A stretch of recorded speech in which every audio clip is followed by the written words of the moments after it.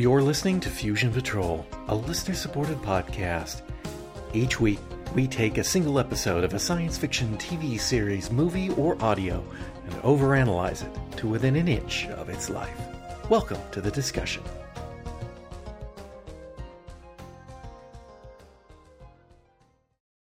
Hello and welcome to another episode of Fusion Patrol. I'm Eugene. And I'm John. And tonight, we have something very special. Now, I'm just going to take a little brief detour here for a moment because, I want to make sure that everybody knows that we read all your comments. And we don't normally get a chance to use them on the show because of production delays and time between production and release of an episode and whatnot. So, but we read them all. We try to interact with them all. And we recently, in our timeline, put out the last episode of Ultra Q, and we got some comments on it. And I wanted to read one comment in particular from Mr. Iguana, longtime listener, and the reason I'm doing this is so that you can blame him and not me. So here is the the comment. Right, exactly. What to tackle next? I think it's time to cover a particular movie. I'm thinking of the greatest Japanese-American sci-fi non-Godzilla co-production of all time. Perhaps I'm overselling it a little, as there appear to be only 2 movies in this category, and the runner-up is an Alan Smithy joint. What's that? You don't know what movie I'm talking about? You need more clues? How about it's late 1960s? It stars a Bond girl, one of the better Bond girls. It has the best theme song of any sci-fi movie, and I'm including the Blob in that. So I want to thank you, Mr. Iguana, for that comment and all in your comments and thoughtful stuff on Ultra Q actually throughout that. And because of this, tonight we are doing 1968's The Green Slime. Woohoo! Woohoo! Yeah. All right. Well, let's start with a movie synopsis because you probably haven't seen this. Yeah. It's been a couple of years. Yeah. And Not once since I again, watched it this spoilers. time. Yeah. Absolutely. Here we go. Buckle in. A member of the crew aboard the UNSC Gamma 3 space station utters those inevitably fateful words. Nothing exciting ever happens around here. And faster than you can say, "Sir, I've got something on the screen." The asteroid Flora, 6 million tons of rock, is hurtling towards a certain collision with the Earth. With only 10 hours to go before it collides with Earth, former Space Commander Jack Rankin is called in for one last suicide mission. Go to Flora, blow it up, and save the day. His first stop on the way is Space Station Gamma 3, where he is put in full operational command for the duration of this mission. They've outfitted a ship, bombs, and a crew to accompany Rankin on the mission. There is, of course, a moment's drama. The current commander of Gamma 3, Vince Elliott, is an estranged friend of Rankin's, formerly an unbeatable space team. They've fallen out over a woman, Dr. Lisa Benson. She was formerly Rankin's main squeeze, and now she's engaged to Elliott, and also the head doctor aboard Gamma 3. There's more to their animosity than just that, though. Gamma 3 space consultant Hans Halverson also worms his way onto the mission, which leaves immediately for Flora. On Flora, the bombs are planted successfully, but strange pools of liquid contain a seething green slime that fouls the surface vehicles, causing the teams to run back to the spacecraft on foot. Halverson realizes that the slime is alive and collects a specimen for return, but Rankin throws it away, shattering the specimen's container. Unbeknownst to anyone, a small bit of the green slime has attached itself to one of the spacesuits. It looks like a job well done, but then Earth radios them, alerting Rankin that Flora is accelerating. They will have to detonate the bombs early, and everyone knows that doesn't leave enough time for Rankin's team to escape. Nonetheless, Rankin accelerates the spacecraft to ludicrous speed, and they escape by the hair of their teeth. Back on Gamma 3, Rankin and Elliott begin butting heads. The mission is over, so Elliott should be back in charge, but Rankin is hanging on for a while and giving orders like he's still in command. When the spacesuits are placed in decontamination, the energy causes the slime to grow. At the obligatory celebratory party being held for successfully saving the Earth, the crux of the problem between Rankin and Elliot is revealed. Elliot made a poor command decision. He made the decision to save a member of his team, resulting in the deaths of 10 others. Rankin is the one who wrote up the report, which nearly destroyed Elliot. In decontamination, a creature breaks out, killing the technician via electrocution. Halverson finds a sample of green slime for study. Later, in a service corridor, another man is killed, and eventually they track the creature to the power room. Rankin orders it killed, but at Halverson and Lisa's insistence, Elliot takes command and orders it captured. That goes about as well as you'd expect, and more men are killed. Rankin moves to kill it with a laser, but that doesn't actually work either. Nonetheless, he declares himself in command from now on while they try to hunt down and kill the creature. Halverson makes a terrifying discovery.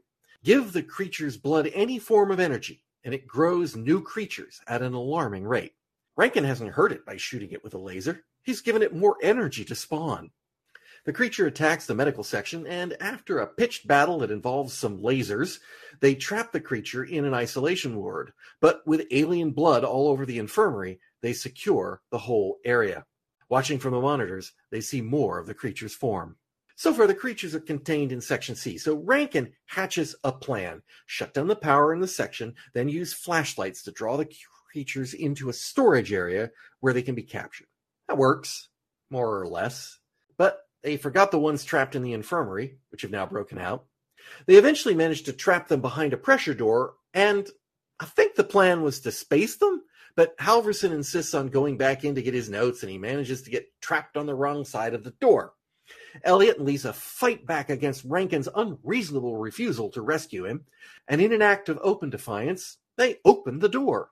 Halverson is, of course, dead, the stupid idiots, and now the creatures are out.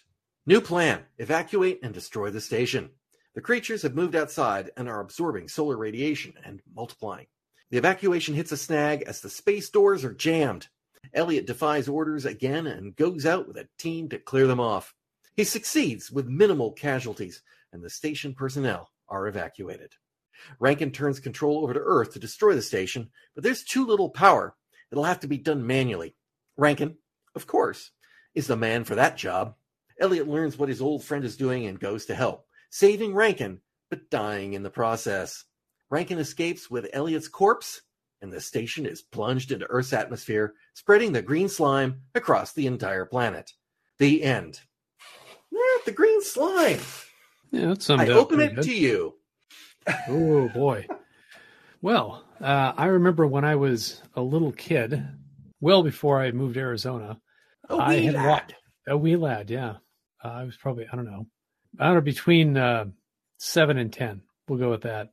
I caught part of this program on some late night TV program, and I think I only saw the ending, well, not the ending fight, kind of the middle scene with the green slime initially showing itself and getting shot and lasered and stuff and dripping blood. And I think that scared the hell out of me. This is late night TV for a 7 to 10-year-old about 8 p.m. Oh, this had to have been a lot later than that. Probably 11 or 12. Who knows what? Before they stopped broadcasting TV. At South 1 Dakota, a.m. though, right? North Dakota. Not late. North Dakota. Sorry. Yeah. Sorry. I know how you guys are about North and South Dakota. That's fight words. My apologies.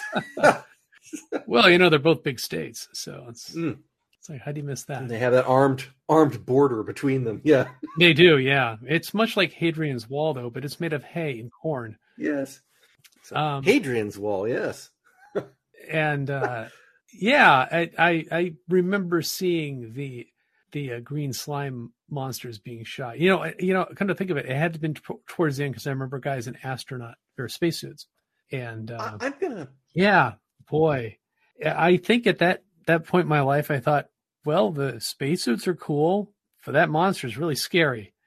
I'm gonna go with the assumption here that I have never seen this before. Oh, really? From some of the pictures of like the space station, I'm kind of like, yeah, I may have seen this, but I think we should point out here that MGM in the 60s, there was this trend, which I imagine you've seen. We'll talk about this more, about Italian spaghetti westerns and spaghetti space operas. And there were a series of 3 of these that MGM co-produced with Italian film directors. And basically they wanted more, but for whatever reason, they went to Japan to have it done. So MGM supplied the script and the money, and a Japanese studio, Toei, isn't it? Yes. Did all the shooting. They brought in American actors, but this was done with a Japanese crew and director, and shot entirely in Japan.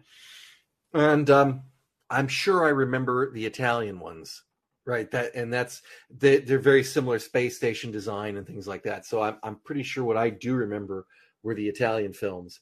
And so this one was a complete, mystery is not the word, but it was a new experience for me watching this film. I had some expectations. Mr. Iguana's write-up made me think that this is probably going to be really terrible. I did a little looking online. It's got some terrible reviews. It was used for the original pilot of Mystery Science Theater 3000. Yes. I think when it was a local TV show. And, all of that bespeaks of this film's going to be awful. I really liked it. I watched this film and I was taken back to when I was a kid, about roughly the same age you were, watching these kinds of films on Saturday morning on the World Beyond Theater. And I'm like, that was a perfectly serviceable B monster movie compared to so many other B monster movies of that era. This does not rise above, nor does it fall below the others. It's it's just a perfectly serviceable diversion for 90 minutes. And I was all right, this is, I think if I would have watched the show earlier in the day, it wouldn't have been tired. I probably would have had a better opinion of it. Because at the time I was watching The Prisoner and Night Stalker.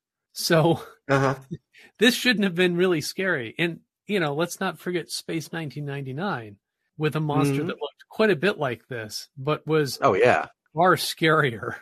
And Bringers of Wonder, I survived that one. Pardon me? Yeah. Bringers of Wonder, probably. Big glowing one eye, kind of tentacle-y, seaweedy sort of thing, I think. Yeah, it's the one with the was it the Ultra Probe? Yeah, not the Ultra Probe, but it's the spaceship comes to the moon base Alpha and pretends to be from Earth, and it's really aliens. Yeah, it's Bringers of Wonder. Yeah, they go to the space graveyard because they're doing. No! Oh, that's that's Dragon's Devil's Domain. Dragon's Domain. There we go. Dragon's Domain. That's it. Yeah, that one. Okay, I would have put these more in the Bringers of Wonder camp. Oh, really? Okay. Okay. Yeah, take a look at Google that. Take a look at Bringers of Wonder. I think you'll see what I mean. But it's definitely in the rubber suit category. I don't think we're going to get a whole lot of in-depth analysis of the deeper meaning of this film, but deeper meaning. Yeah. Oh yeah, I see what you mean. Yeah, they look like Sigmund and the Sea Monsters. That's what the Bringers of Wonder monsters look like. No, Dragon's Domain. Yeah, no. Yeah, that's just the big eye with the tentacles. Yeah, the howling noise and the tentacles that sucks you in and then spits out bones.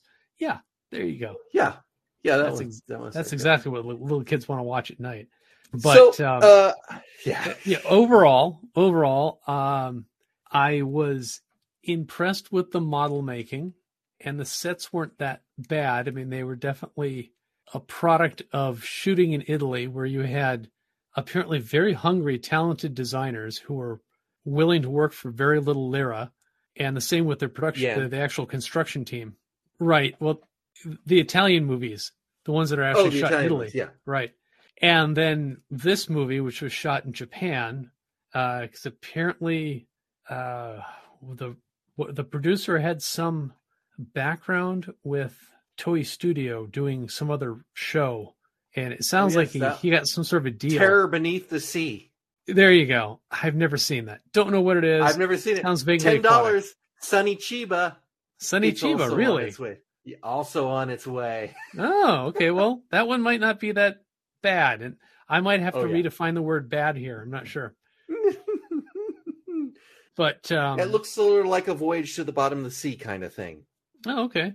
Yeah. A lot of these sets I could say would kind of look vaguely aquatic. Could be a submarine, yeah. Could be, yeah. But so, in that respect, yeah, impressive. I think in the character of Jack Rankin, or Commander Rankin, as he likes to be called, we possibly have the progenitor of Zap Brannigan from Futurama. It's possible. Turn up the campiness, and you got that guy. Yeah, Unbelievable I always thought ego Brannigan and was control supposed to be Kirk, but yeah, he's an amalgam of all those characters. Yeah, and the actual commander, the Commander Vince Elliott, who has the shortest hair. Yeah. As I put in my notes, nice guy, but his hair is too short. How's he ever going to get a space helmet to stick on there? Yeah, no. Velcro, Apollo era spinoff. Well, all right. Let's talk about these two guys. I'll actually go here. We are presented a ridiculous, and we should mention, this film is 90 minutes long. Mm-hmm. It was made for the American market. Okay. The script was provided by MGM. It was made to be distributed in America, and it's 90 minutes long. The Japanese took the film for their domestic market and cut 13 minutes out of it. Yep, sounds about right. It's only 77 minutes long, and eliminated all the stuff apparently with Luciana Paluzzi, which honestly is kind of a waste. She's nice to look at. For those who don't know Luciana Paluzzi, she is Fiona Volpe in Thunderball, the Spectre assassin that Bond dances to death. Spoilers, and for a Bond film that's even older than this. Yeah. Yeah. So the part that was cut is this, let's call it ridiculous, because it's ridiculous. So apparently, Dr. Benson, Lisa, has formerly in love with Jack Rankin. Mm-hmm. They were a thing. Commander Rankin to you. Commander Rankin to you. Well, maybe even to her. Like, probably. I think he probably runs things by the book. But his book. And he and Elliot were apparently like the unbeatable space team, along with General what's his name, and it's probably more like Batman and Robin, but keep going. Yeah. And then something went wrong. Elliot made a command decision where he decided to try to rescue a man that Rankin felt should have been left behind, and which that's actually an interesting dynamic, because that is not what we get from space commanders now. Kirk would never do that. Even John Koenig wouldn't do that. Right. Leaving a man behind is only done in the absolute most important of melodrama plot twists, to show the agony of command to the commander. But in this, Rankin, who is supposed to be our hero, is like, no, you should have left the guy behind, which sounds pretty harsh, except he did get 10 other guys killed in the rescue attempt. Yeah, exactly. So maybe he is too nice to be a commander. It's like, So Rankin is a jerk, but he may have been a right jerk. And Elliot, who is more humane, failed. And we see this theme again. Anyway, after that event, Rankin has to turn in a report. Elliot gets, busted down to commander of a space station.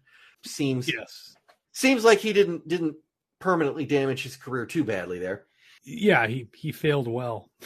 He failed well. And then Dr. Benson apparently dumped Rankin and took up with Elliot, and they're going to get married, which is, okay, fine. These things do sometimes happen. But when Rankin comes back on the station and he's like dancing with her, he's like, you're going to he doesn't say these words, but he's basically saying, you're going to fall back in love with me because you still love me.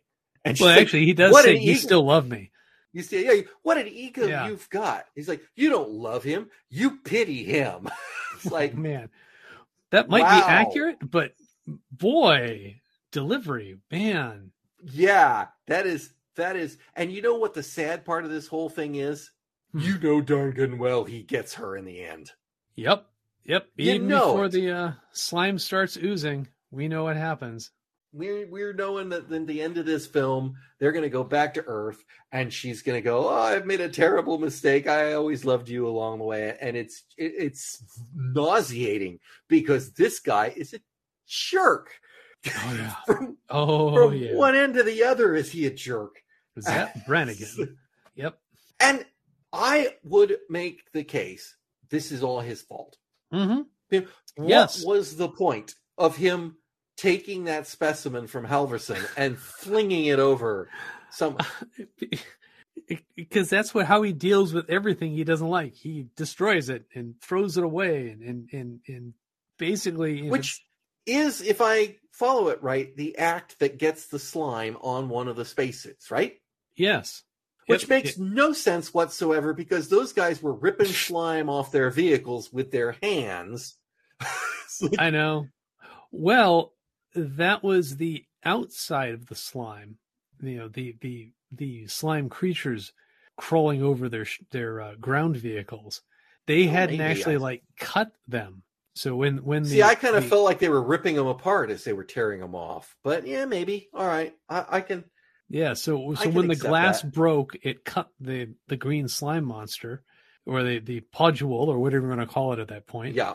And the pseudopod, and it then splashed on the poor astronaut's leg and made it through decontamination process and thrived. Yeah. We are also told that this is the first time they've ever found life in space. Yes. I'm having a hard time believing that Halverson couldn't have made a case that said, Commander, Space Commander, we really, really need to take the actual first life we've ever found in space, at least a sample back. Well, we really do. We really have to. Nobody's ever been able to stand up to Commander Rankin before. Rankin. So, of course, it's his way or the space way. Yeah. Also, if I were, this is just me, maybe I'm risk averse. I don't know. I fly my spacecraft out to an asteroid, and I'm driving around it. Yep. As you do. It's like, of course, looking for a place to drill a hole and put a bomb. As you do. I would avoid assiduously puddles of stuff that look like water. Yeah, just don't go cruising through big old ponds of slime on alien worlds. You know, these space vehicles are designed to go through all-terrain vehicles and ponds and stuff. It's like, does nobody think that's weird? Funny, ponds of water on this asteroid. Never thought I'd see that. Nothing. Nope. Just there you go. Park in the pond over there. We'll stand on the dry ground next to it. It's like, no, park on the dry ground, stand on the dry ground. Avoid the water. This is a bad idea. Mm-hmm. Another bad idea that happens repeatedly in the course of this film, and we shouldn't be surprised. If you look at the artwork for this film on the cover of the DVD or some of the posters, it shows Luciana Paluzzi in a Barbarella style, I think, spacesuit, basically, with a big clear globe helmet and the most impressive key neck cutout space suit you've ever seen. Yeah. Keyhole dress right through to her cleavage while she's in space. And not clear plastic space, so they just have the keyhole. This is open to space. But that's just a drawing. Obviously, that's just to get you to watch the film. They don't care about the fact that Rankin has his suit torn open in space. They are opening the space doors in several places with their helmets open. And it's like, they're apparently air doesn't work the way we think it does in vacuum, because in this film, why did they bother with the spacesuits at all? It's like, Yeah. Yep. Well, some things you just have to suspend your disbelief and yeah. Another one that you have to suspend your disbelief of is that one, Space Station Gamma 3 has an entire medical staff populated entirely by hot women. Well, and yeah, when it comes time to having your celebratory party, all the men's are in their work uniforms, their overalls, or whatever you want to call them, and all the women have brought up special party dresses for the occasion. Of course. Like, I at first I looked at that scene and I thought, is this the celebration down on Earth? No, this is on the space station. My next thought was, did they bring up prostitutes for the party? Oh, geez, I didn't go there, but I did. I'm like, where did all these women come from? And why are they all dressed up for a party when all the guys are in their dungarees? I just, it was bizarre. Yeah, it looked like a party at NORAD. Everyone in their dress overalls and all these women that just kind of showed up. Yeah. Where'd they come from? Yeah. It's like, okay. It's like, there we go. I believe, if my research is correct, that at the scene when they have to speed up the spacecraft and they're taking 10 Gs, that they're dead. I believe anything above 9 Gs is lethal to humans. If you are... Per Wikipedia. You can probably get away with short bursts of high Gs, but not for... They not said for the you length can get away with short bursts of 9 Gs. Yeah. Jet pilots take up to 9 Gs for a few seconds, but even sustained 9 would kill you. But sustained, definitely. Yeah, but this is, I would call this sustained 10 or more. Yeah, they would be. Didn't he crank the speed up even after they said, we're at 10 Gs already? And then he... Of course, and he was still able to move around slightly. Well, yeah, and that would have been... Space Commander Rankin. That's right. If he would have been about a ton of weight at that point. Yeah. So no, his internal structure would start to break, and he wouldn't be able to breathe. None of them would. Well, they had spacesuits on, so there you go. That's why they could breathe. They're anti-G spacesuits. Yeah, exactly. They do have suits that help with the G forces, don't they? Yes, they do. Never understood how that worked. Oh, it's a series of air bladders they're basically pants and a vest, and mostly the pants, where they will actually force the blood out of your legs into your torso automatically. And because it's set up to a pressure system on the aircraft, and there's also breathing techniques you do to it's a like that when you're giving birth. Yeah, a bit like that. Lamaze breathing, yeah. Kind of. But it's to use extra muscles to move your diaphragm up and down so you don't pass out as quickly. Yeah. Yeah. Okay. And that's a big reason why jet pilots, they work out a lot just so they can have the endurance to do that.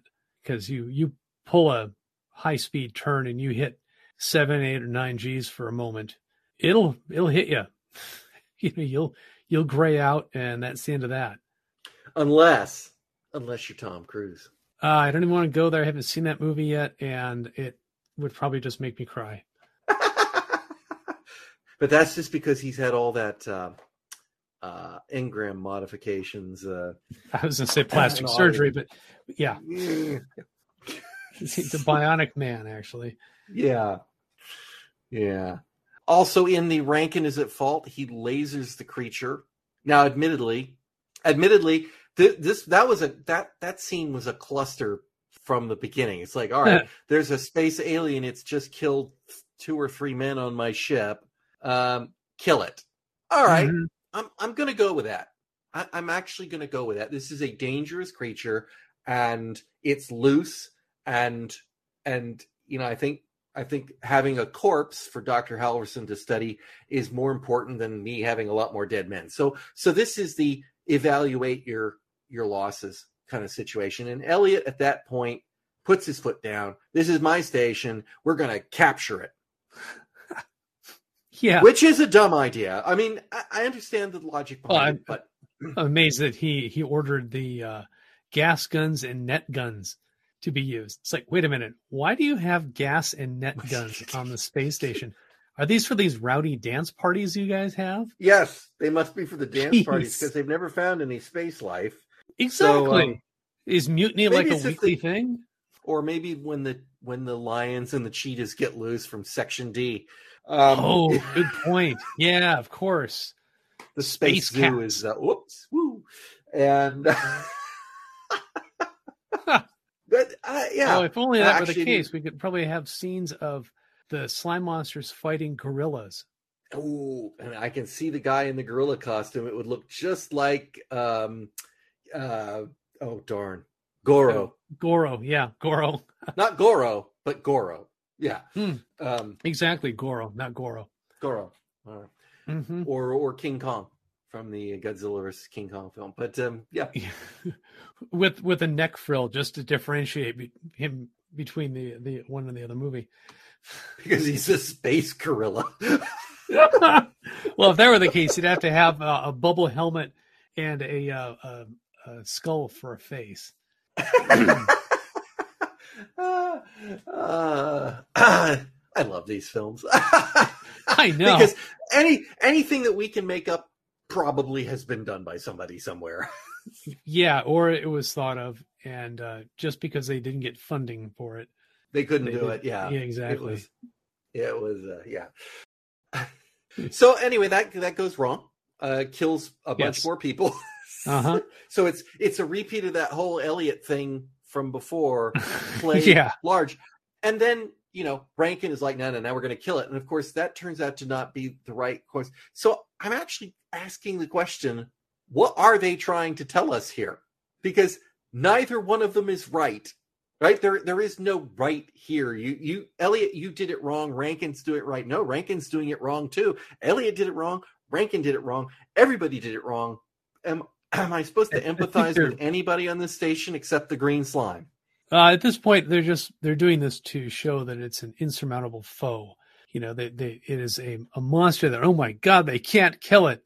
At this point in a modern movie, if they would have actually gotten to this part of a train wreck, there was a chance that the scientists could step in and say, wait, let me run some tests on this blood and see if I can slow it down. And then they come out with like the cold gas guns or a flamethrower, which of course you have to have on a space station. And they could have taken care of it that way.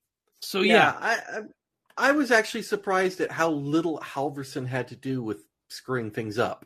I mean, yes, he kind of, with the whole space specimen thing. I have to get my papers. That part was him screwing himself up. Yes, that was exactly. Himself up. That was not, I need to conduct some experiments and pump some more energy into this blood. And oops, I've created the problem, which is what you would normally expect from the crazy right, but non-military scientists. But yeah, it was already on its way for being. No science was needed in the growth of these monsters. No. I guess we should, being completely and totally without any logical order to these notes, mention that another thing that Mr. Iguana is absolutely correct on.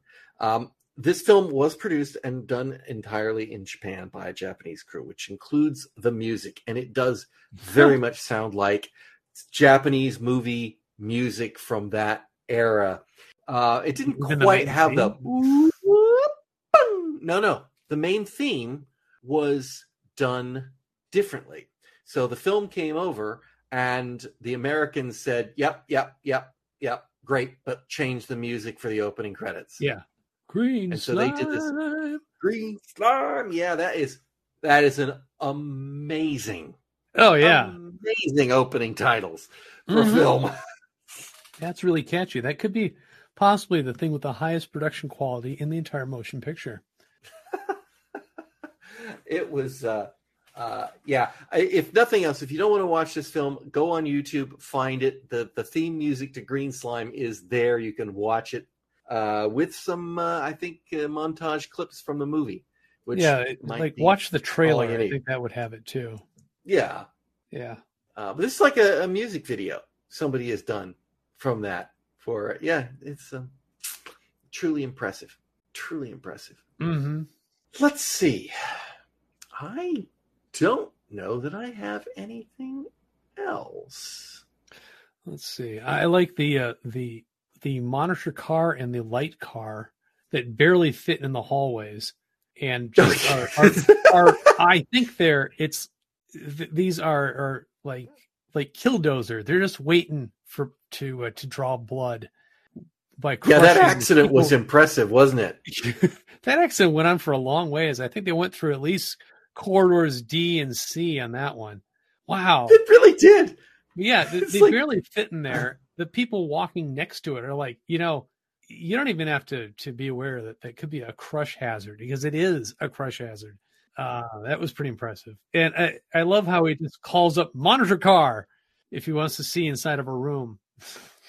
I guess it's cheaper than having monitors stationed all over the place. It's more cool and high tech. Yeah. I guess. That accident was truly impressive. It was caused by Halverson, of course, trying to sneak through, and one of the guys kind of has to swerve a little bit because Halverson's there, and then for some reason this slow moving golf cart thing goes on a killing rampage, pinballs down that narrow corridor, because I guess the driver crushing crew member and jumping over people. And yep, must have definitely slammed the accelerator all the way to ludicrous speed. Mm-hmm. It was 10G. He couldn't move. It was going at least 7 miles an hour. You think that much? Maybe.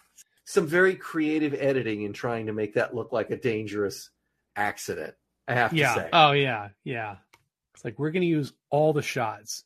Really? Oh, yeah, all the shots. What did you think of the model work? It was like, I said the design was, I put my notes Anderson-esque, but really that's kind of insulting Jerry Anderson and all those guys, because the models were interesting, but lacking the detail that would make them really interesting. They were competent, but not particularly. They didn't excel in their place as spaceships or the space station. Building the space cities, station, I like the multicolors of the space station, because why not? It looks like a Chris Foss painting, all multicolors, but they're all kind of muted. But still they're there, like bright red antennas and orange and yellow sections of the station. It looks like a B Italian movie from the time. That's why for years I thought this was an Italian movie, but it wasn't. Well, it just had the same styles. Yeah, it had the same design ethics. I think the other films, the Italian films that this was kind of based on, had Station Gamma 5 or something like that. Gamma 5, same name, Gamma it's different. 1. Yeah, Gamma and 1, Gamma 5, basically the same style of the spinning wheel space station. Mm-hmm. Yeah. I so think that you have artificial gravity. Better in sure. Yeah. So I thought that was all right. The actual execution of the space scenes were, let's just say that it made me Japanese. It made me long for the high quality special effects of Ultra Q. Well, Ultra Q, of course, was done by the master himself. But years before this. A few years before this, yeah. But yeah. At least you could never really see the strings holding things up. At least they were able to cover that. But they still had that kind of, did they stick a piece of firework in the back of the rocket, or is that like an acetylene flame? I'm not quite sure. Some sort of when the butane torch. I thought when the spacecraft were flying, it was definitely some sort of torch. Yeah, I think so, because it's like, well, it's not really producing a lot of black smoke. So, which I do like that a lot better than a lot of the American films of a bit earlier than that, where not only does the the flame coming out, but the fire actually curves upwards as it comes out of the back of the ship. And it's like, they turn the pressure up on them enough so just the very end of the flame starts to flicker up a little bit. But the sequence at the end where it's going down, no, that did look bad. Yes. No, literally, that looked bad. Literally, they doused the model in gasoline and filmed it burning as it slid down a wire. Maybe they put a fan in front of it a little bit, but yeah, that was a model that was dipped in gas and some sparklers. It was dipped in green slime, which is highly flammable. The thing is, when Rankin is setting, I thought he was going to set the self-destruct. I mean, that's so ingrained in science fiction. He was like, oh, the commander sets the self-destruct mode. And it turns out he's not. He's actually just transferring flight control of the space station down to Earth. And then he finds out that they don't have enough power for flight control. I don't understand that, but let's not try to work that one out. So he has to go back and manually set the thing on its course. Which right. I don't know why he just didn't do that in the first place. Okay. Since he could have gotten off the ship. And so, all right, well then they're just flying the space station somewhere where it's going to be destroyed. And that whole sequence is happening. I'm going, now please tell me that your plan is not to plunge it into the Earth's atmosphere. Of course. Are you? You're going to send it to the sun or the moon or something somewhere else? Please? Yeah. No? Oh. No. You know, for the same idea that, you know, when Flora, the asteroid that caused this whole thing, when they set that series of 3 bombs that blew the hell out of it and turned it into what a 600 million ton, instead of a ball of rock, 600 million ton pile of gravel floating in space that's going to crash into the Earth, and I might add covered with specks of green slime. That's going to crash into the Earth. So, the space station probably is just going to be icing on the cake, because from the way it looks, it's going to be about a week and the Earth will be gone anyways. You know, well, it wouldn't be a week. It would still be less than 10 hours because that wouldn't have significantly altered the speed of that. Oh, no. There'll be a massive amount of shooting stars. A lot of the rocks will survive re-entry, and there'll be enough little cells of this stuff that within 10 days, the planet will be completely overrun by green slime, because there's plenty of energy here, more energy here in different forms than there would be on a little asteroid sitting out in the cold reaches of space. Yeah. So they're doomed no matter what. And you have to ask yourself the question, how is it that Flora accelerated? Don't know. Is that the green slime piloting it? Probably, but that was never addressed in the movie after that point. It wasn't. The other thing I thought was quite funny, and it's a throwaway line, but is the general finds out that the Earth is going to be destroyed in 10 hours. He authorizes a mission. He has his, maybe the president's involved, who knows, but or the Secretary General, whoever it happens to be. But they get that ship and they fly it up there, and then they blow this asteroid up, which is threatening Earth. None of this I have any complaints with. All right, apart from the fact that we know that blowing up an asteroid would, but the idea of, Earth is in danger, we mount a rescue attempt, go up and try to save the Earth by doing whatever the science boffins say that you do to destroy the asteroid or destroy the threat. But when they blow that up, what does he turn? He says something like to his guy, all right, well, you better get a press release out because a lot of people are going to be asking what that fireworks display over the city was. And I'm like, you didn't actually tell the world that? Would you tell the world that it's going to blow up in 10 hours? I think out of courtesy at that point, you would. I think it's like, it's like, so Earth didn't know the problem was coming. Right. And now apparently, prepare a press release for that slime paste that's been all over the city. I don't know. I don't give Earth much chances on this one. I think this one is that's why there was never a sequel. Yeah. So I guess just the green slime planet. The green slime completely succeeded with their Vanguard attack on Earth. They're actually, though, the sequel could be an astronaut returning to Earth from a long high-speed mission, comes back to Earth and lands on a different planet. He thinks it's populated by the green slime until he finds, the Statue of Liberty, and then right, exactly, or the Empire State Building or some other iconic thing. Yeah, something. Yeah, the World Trade Towers. Yeah. Sure. Yeah. That sure has dated that King Kong movie, hasn't it? Just a try. Yeah. I like the idea that the space station is owned by a company. It's not like a military organization. But it's a company. Yep. At the very end, or towards the very end, it's mentioned that the space station, like destroying the space station, will hurt the company or something like that.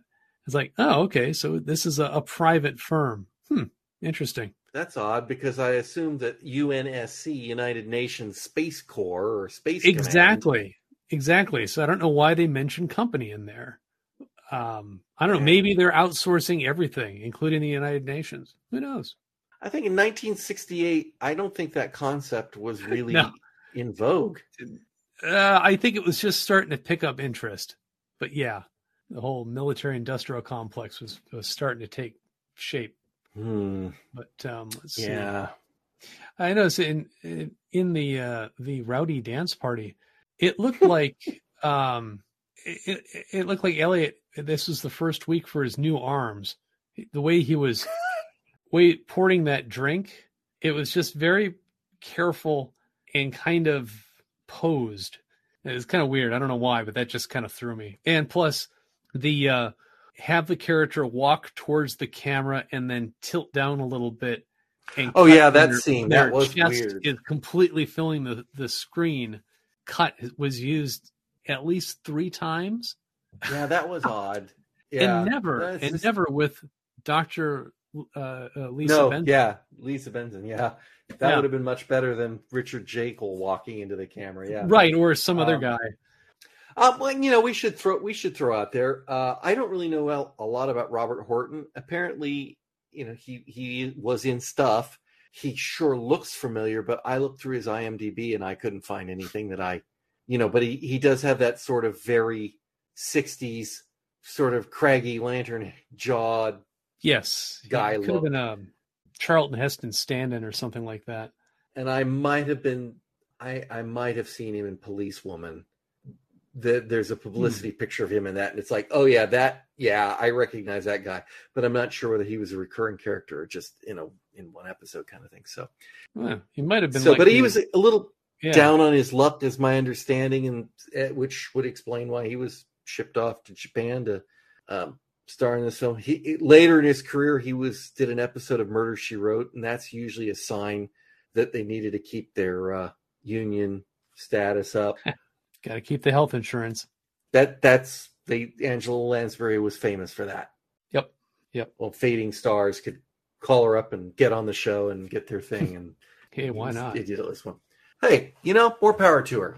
Dug on it. Yeah. If that's the way your system works, because we don't have health care for everybody, it's based on doing stupid shit like working. Yeah. Instead of being alive and a citizen and being a citizen of a country. Yeah. Richard Jekyll. Do you remember he's been in tons of stuff, but do you remember the one that I would have thought they would leap out to you? FBI agent in the movie and the short-lived TV series with Joel Grey and Andy Griffith. Salvage One, really? Yep. Wow, I'm gonna have to go find that and watch it again. Good luck. Salvage, he was the FBI agent that was always giving him a hard time. Yeah,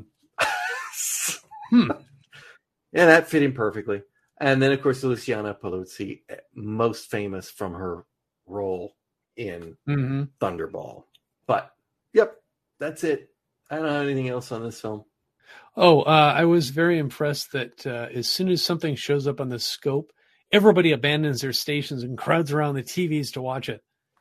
Very important. That's what that scope is for. And the commander is not like saying anything. It's like, don't you men have things to do? You know, time to lean, time to clean, something like that. No, he lets them all stand up from their stations, don't monitor whatever they're monitoring, and then you can all cluster around the big TV and see what's on the show. Boy. Nothing ever exciting happens on that space station. Apparently. Just space weather forecasting. Right. Occasional micrometeorites or something. Who knows? That station was way out there too, wasn't it? When they looked at that shot of it doing the weather back on the Earth, I mean, it had the entire ball of the Earth on the TV screen. I think it's out there. One of the out there. Lagrange points. Has to be. Yeah. Oh, I've got I don't. That's about it. Actually, I don't think you could see the Earth from a Lagrange point like that, though, could you? I'm not sure. I think it's further out than that. They're pretty far out there.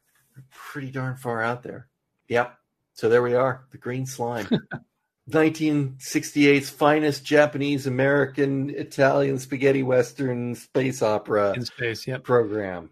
I would suggest that you find it on YouTube and watch it, just to tell your friends that you've seen the green slime. And not buy it on Blu-ray like I did? Sure. Yeah, Blu-ray. you can go buy it on Blu-ray too. It's much higher quality, I'm sure. Yes. Actually, it was a pretty decent print. Oh, yeah. Actually, the print looked fine. You know, it's very impressive.